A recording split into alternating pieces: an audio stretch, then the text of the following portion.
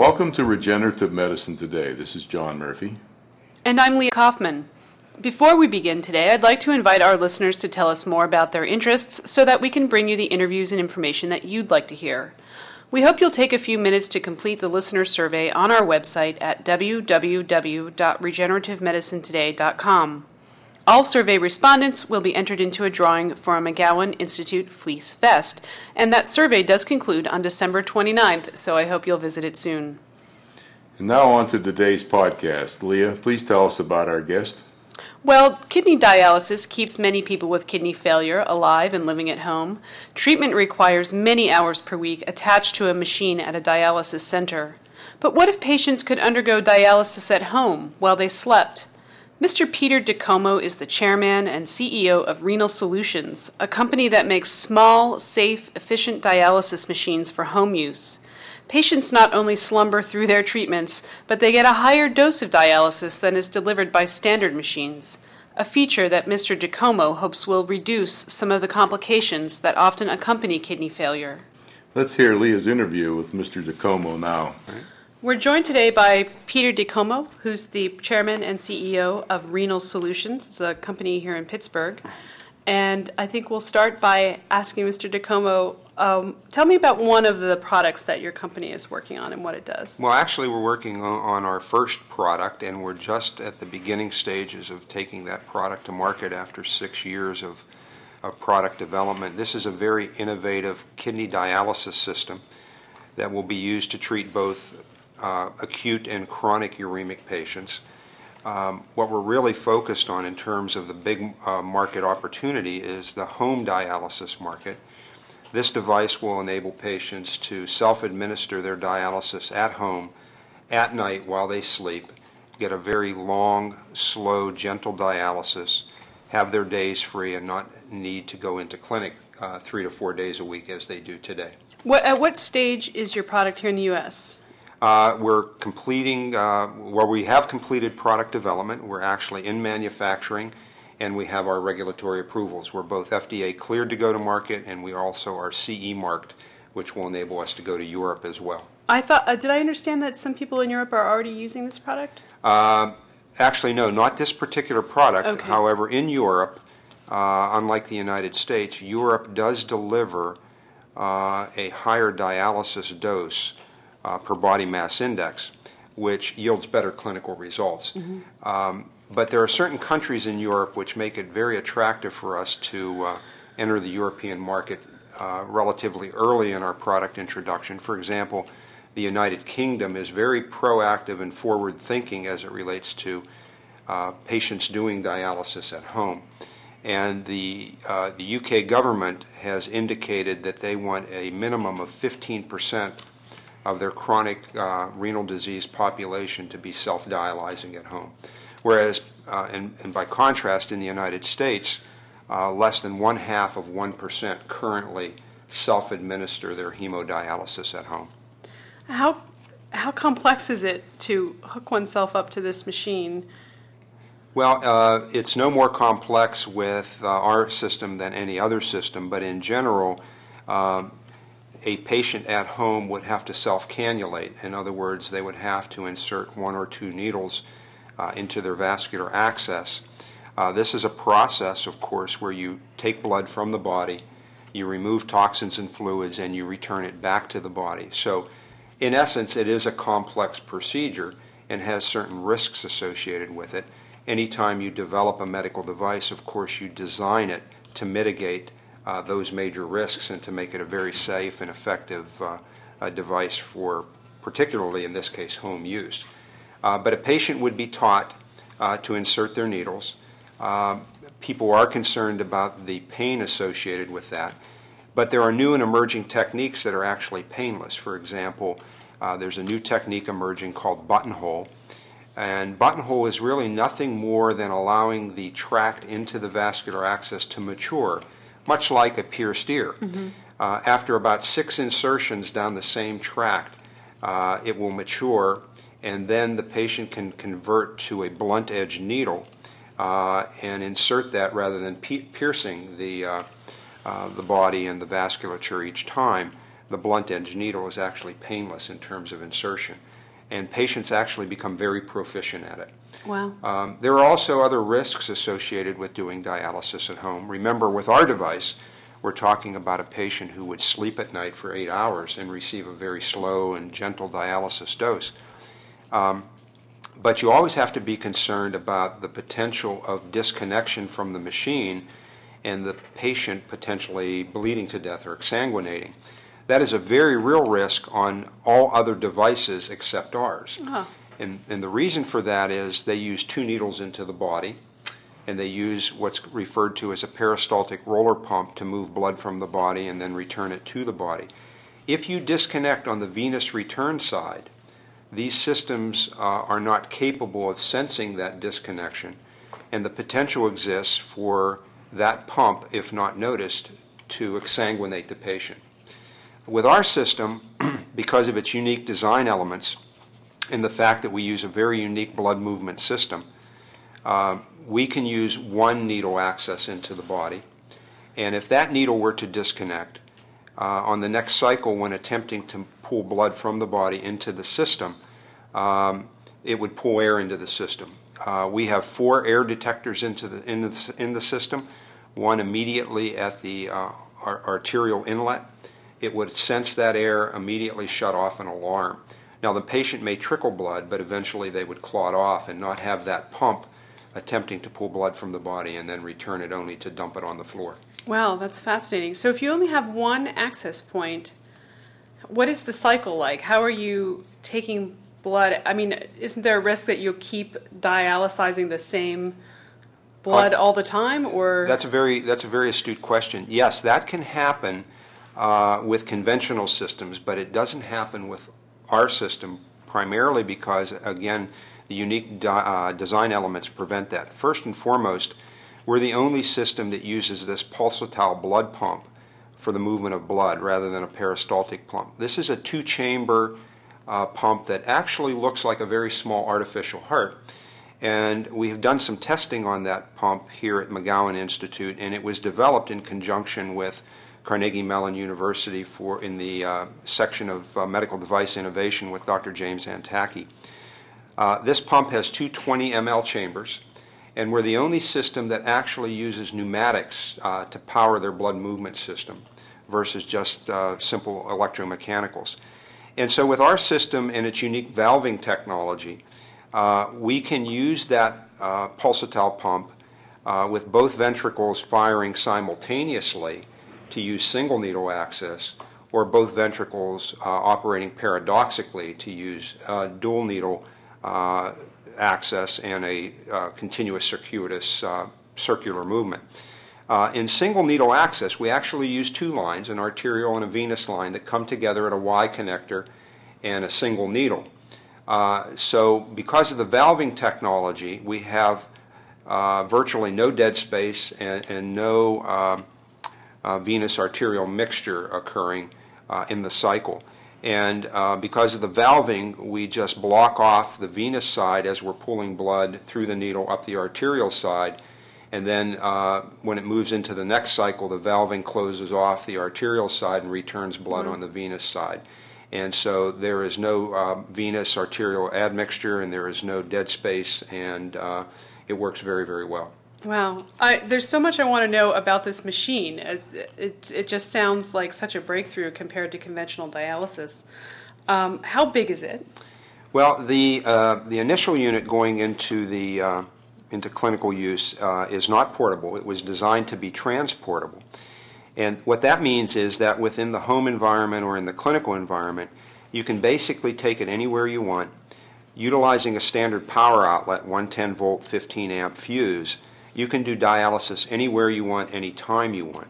One of the unique features of the system is that we use a sorbent technology, a chemistry technology, that enables us to do dialysis really anywhere with only 1.5 gallons or 6 liters of tap water to do up to 8 hours of dialysis.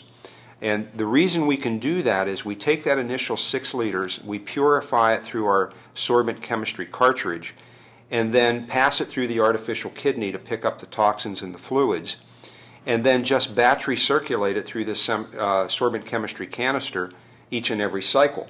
So it basically gets repurified each and every time before it touches the artificial kidney. And it's the only system in the world that actually purifies that chemical solution called dialysate each and every time before it enters the artificial kidney.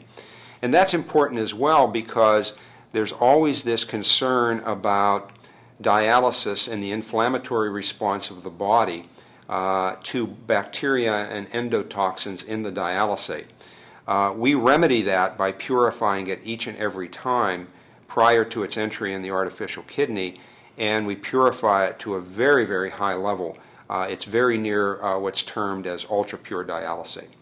The other inherent safety feature of our device with this sorbent chemistry capability is we only ever expose the patient's body to 6 liters of dialysate. And therefore, the patient's 40 liters of body fluid always dominate the 6. And if there were any electrolyte imbalance in that 6 liters of dialysate, which is unlikely, it would go into equilibration with the patient's 40 liters of body fluid. In conventional dialysis systems, dialysate dominates the patient's body fluid at a minimum ratio of 3:1. So in other words, a minimum of 120 liters of dialysate versus the patient's 40 liters of body fluid. And that's for a standard 3 to 4 hour treatment. If you were to do it for 8 hours, it could be 5 to 6 to 7 times the amount of the patient's body fluid. Now, any electrolyte imbalance in that dialysate volume would dominate the patient's 40 liters of body fluid, and you could potentially throw the patient into an electrolyte imbalance, which could be potentially lethal. So our system is very unique with the convergence of this sorbent technology and this very unique pulsatile blood pump that we have developed. And the purpose of those two technologies really is to create a very safe, simple, and effective device that can be used by a layperson in the home environment in order to self-administer their own dialysis and increase their dialysis dose. Can sessions be divided? Is that still useful? Can somebody do 2 hours of dialysis and watch the morning news and then, another 4-6 hours later on? Or Well, typically not in the same day. However, there is an emerging trend towards really 2 protocols. One is called a more frequent short-term dialysis protocol. Typically, that is defined as 2 to 2.5 hours of dialysis per day, but you have to do that 6 days a week, and the patient really needs to be compliant with that dialysis protocol for a very simple reason. The body contains 3 compartments: blood, tissue, and cell. When you do a short dialysis dose, you're really only cleaning the blood compartment. Immediately after that treatment, toxins and fluids by osmosis migrate from tissue and cell into the bloodstream. And so you then have to clean that on a frequent basis the next day and the next day and the next day. Now, our technology can do that, but it is very challenging from an economic standpoint because the primary payer, Medicare, only reimburses for 3 treatments per week. So that 6-day per week protocol is challenging from an economic standpoint. Our technology versus our competitors' technology can do this very long, slow dialysis dose. And in reality, what happens is if you do it 3 nights a week, 8 hours while you sleep, you get 3 times the dialysis dose at a minimum that you get doing it 6 days a week, 2 to 2.5 hours per day. And not only do you get a higher effective dialysis dose, but you live within the reimbursement methodology that exists today of 3 treatments per week. I see. And so you get the benefit of a higher dialysis dose, and you effectively live within the 3 treatment per week reimbursement methodology. And for the payer, in this case Medicare, Medicare gets a higher dialysis dose per dollar of reimbursement. And that'll be very important to our success in the marketplace as well. Right. Okay. How often does the sorbent cassette that you guys have developed have to be changed, and does that a large added cost to the maintenance of the machine? Cost is a very important issue in the dialysis market. Remember, our customer is going to be the dialysis center which have responsibility under the Medicare system for the comprehensive care of these patients, we will act as a subcontractor to that dialysis center.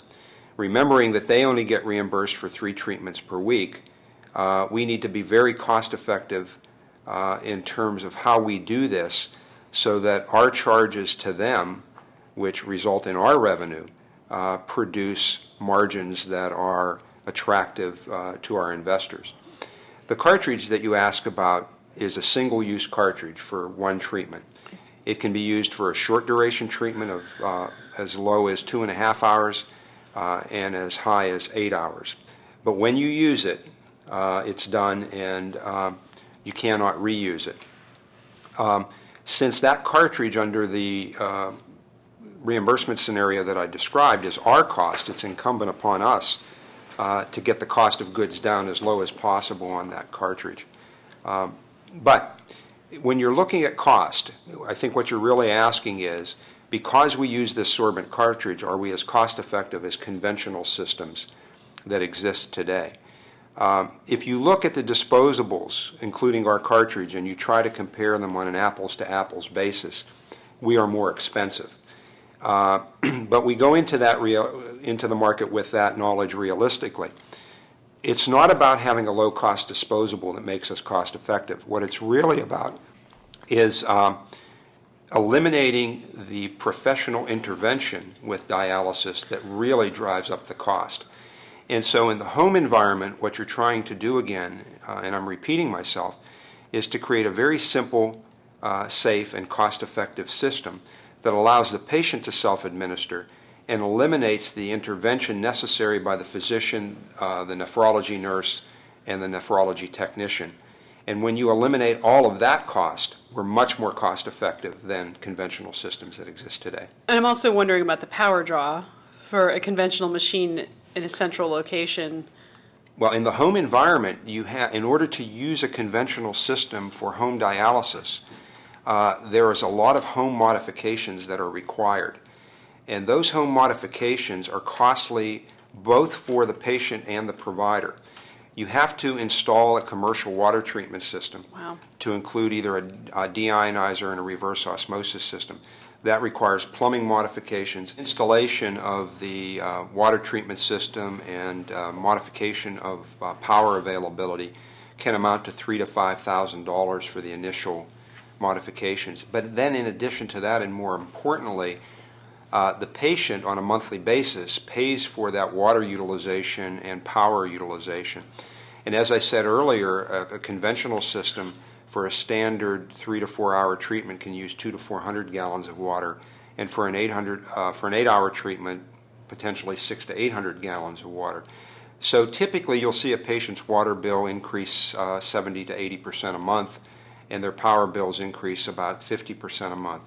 By contrast, and with our system, the power requirements for an every other day protocol where you're dialyzing up to 8 hours, the patient will use, depending on the power company, $2 to $4 per month of electricity, and in essence, no increase in water utilization because they're only using 1.5 gallons of tap water per treatment. Well, I can see also a conventional dialysis center, if they're considering getting into the business of providing these small, movable home dialysis systems of yours, that they're looking at this lower cost of doing business that is not only saved in labor for technicians, as you said, and I'm just sort of wrapping up what we've been getting at here, but also savings in water use, filtration, power, maintenance, etc. Mm-hmm. So it's compelling to a lot of people, isn't it? It's not just the patient in terms of having free time and a better quality of life, but also sort of everywhere up the chain.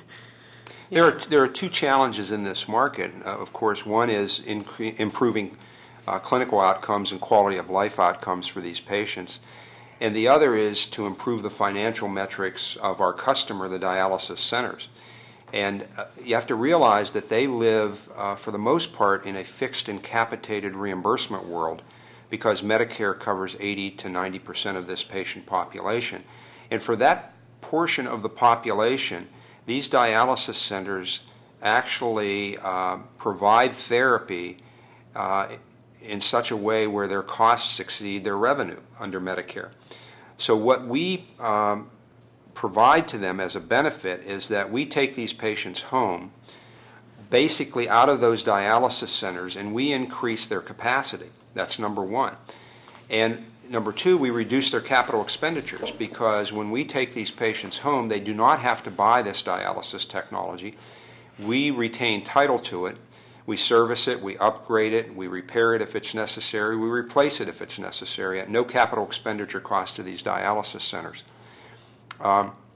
Currently, based on market growth projections, dialysis center providers would have to build 200 to 300 centers annually to keep up with patient growth.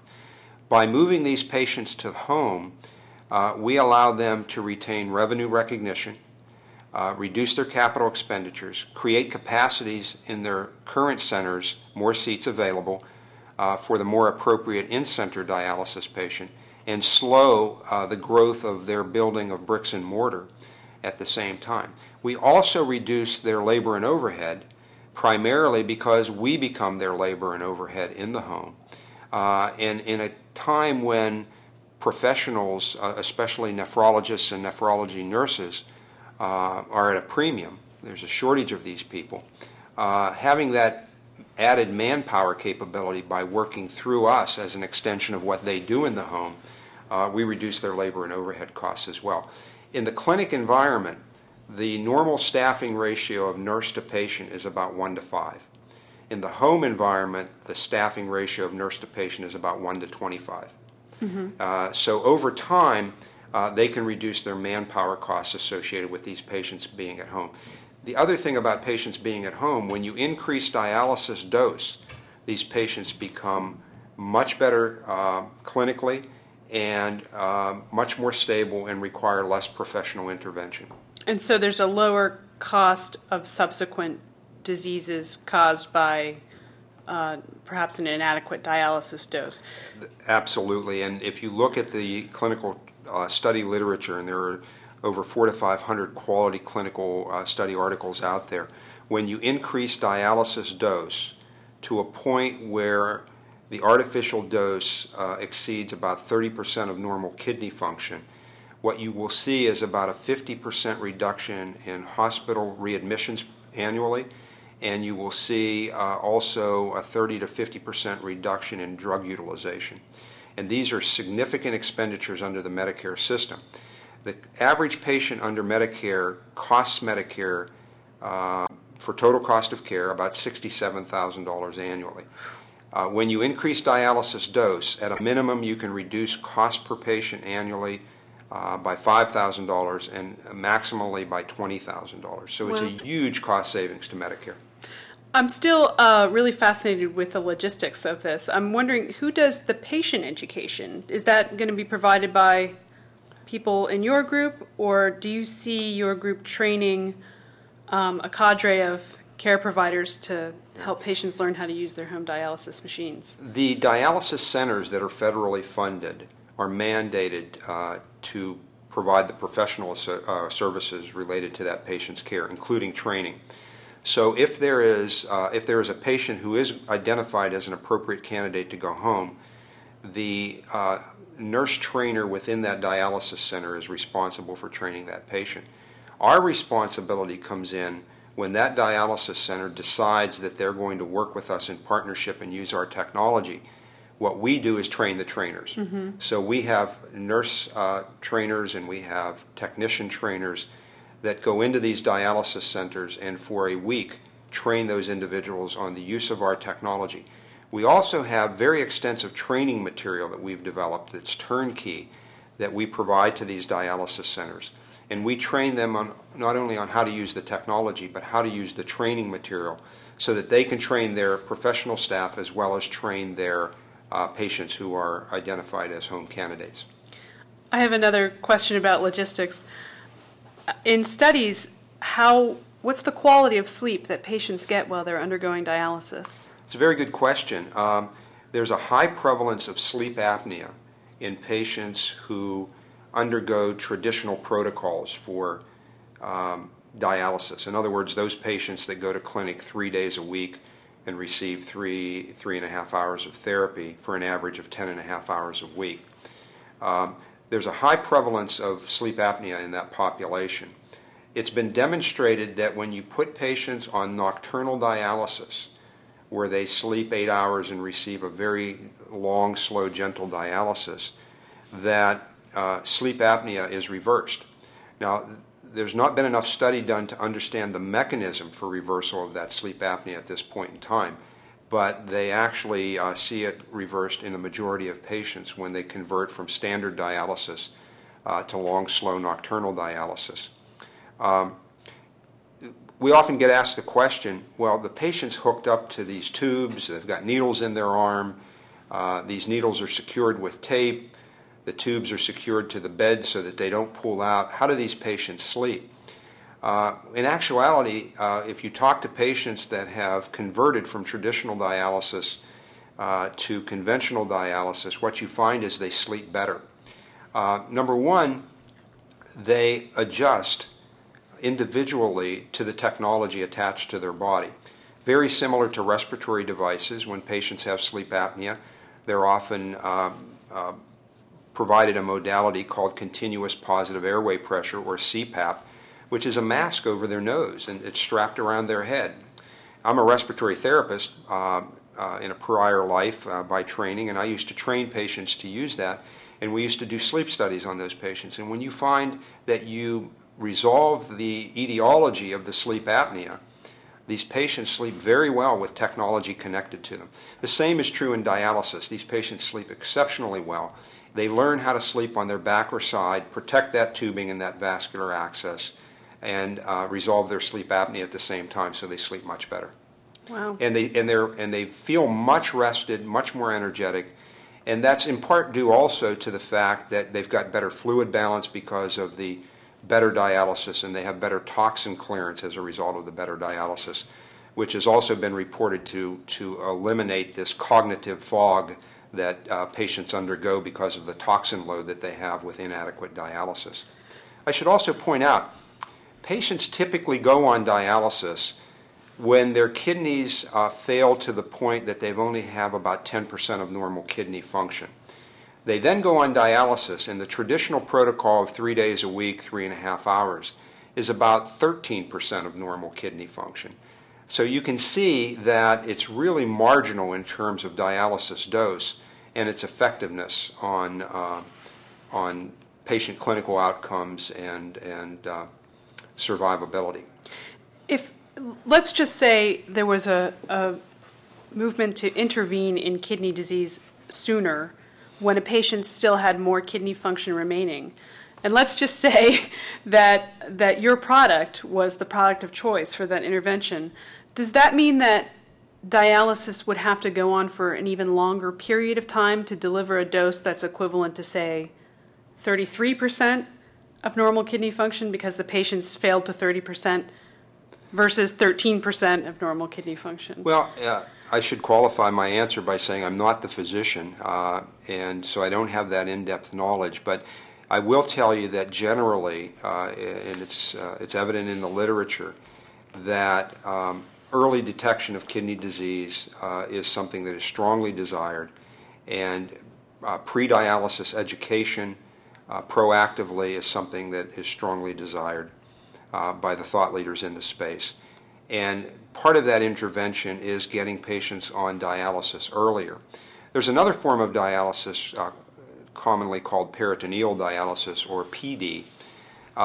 This is a process where you have two catheters into the belly, and you insert sterile fluid, and you use the peritoneum as a natural artificial kidney to eliminate toxins and fluid.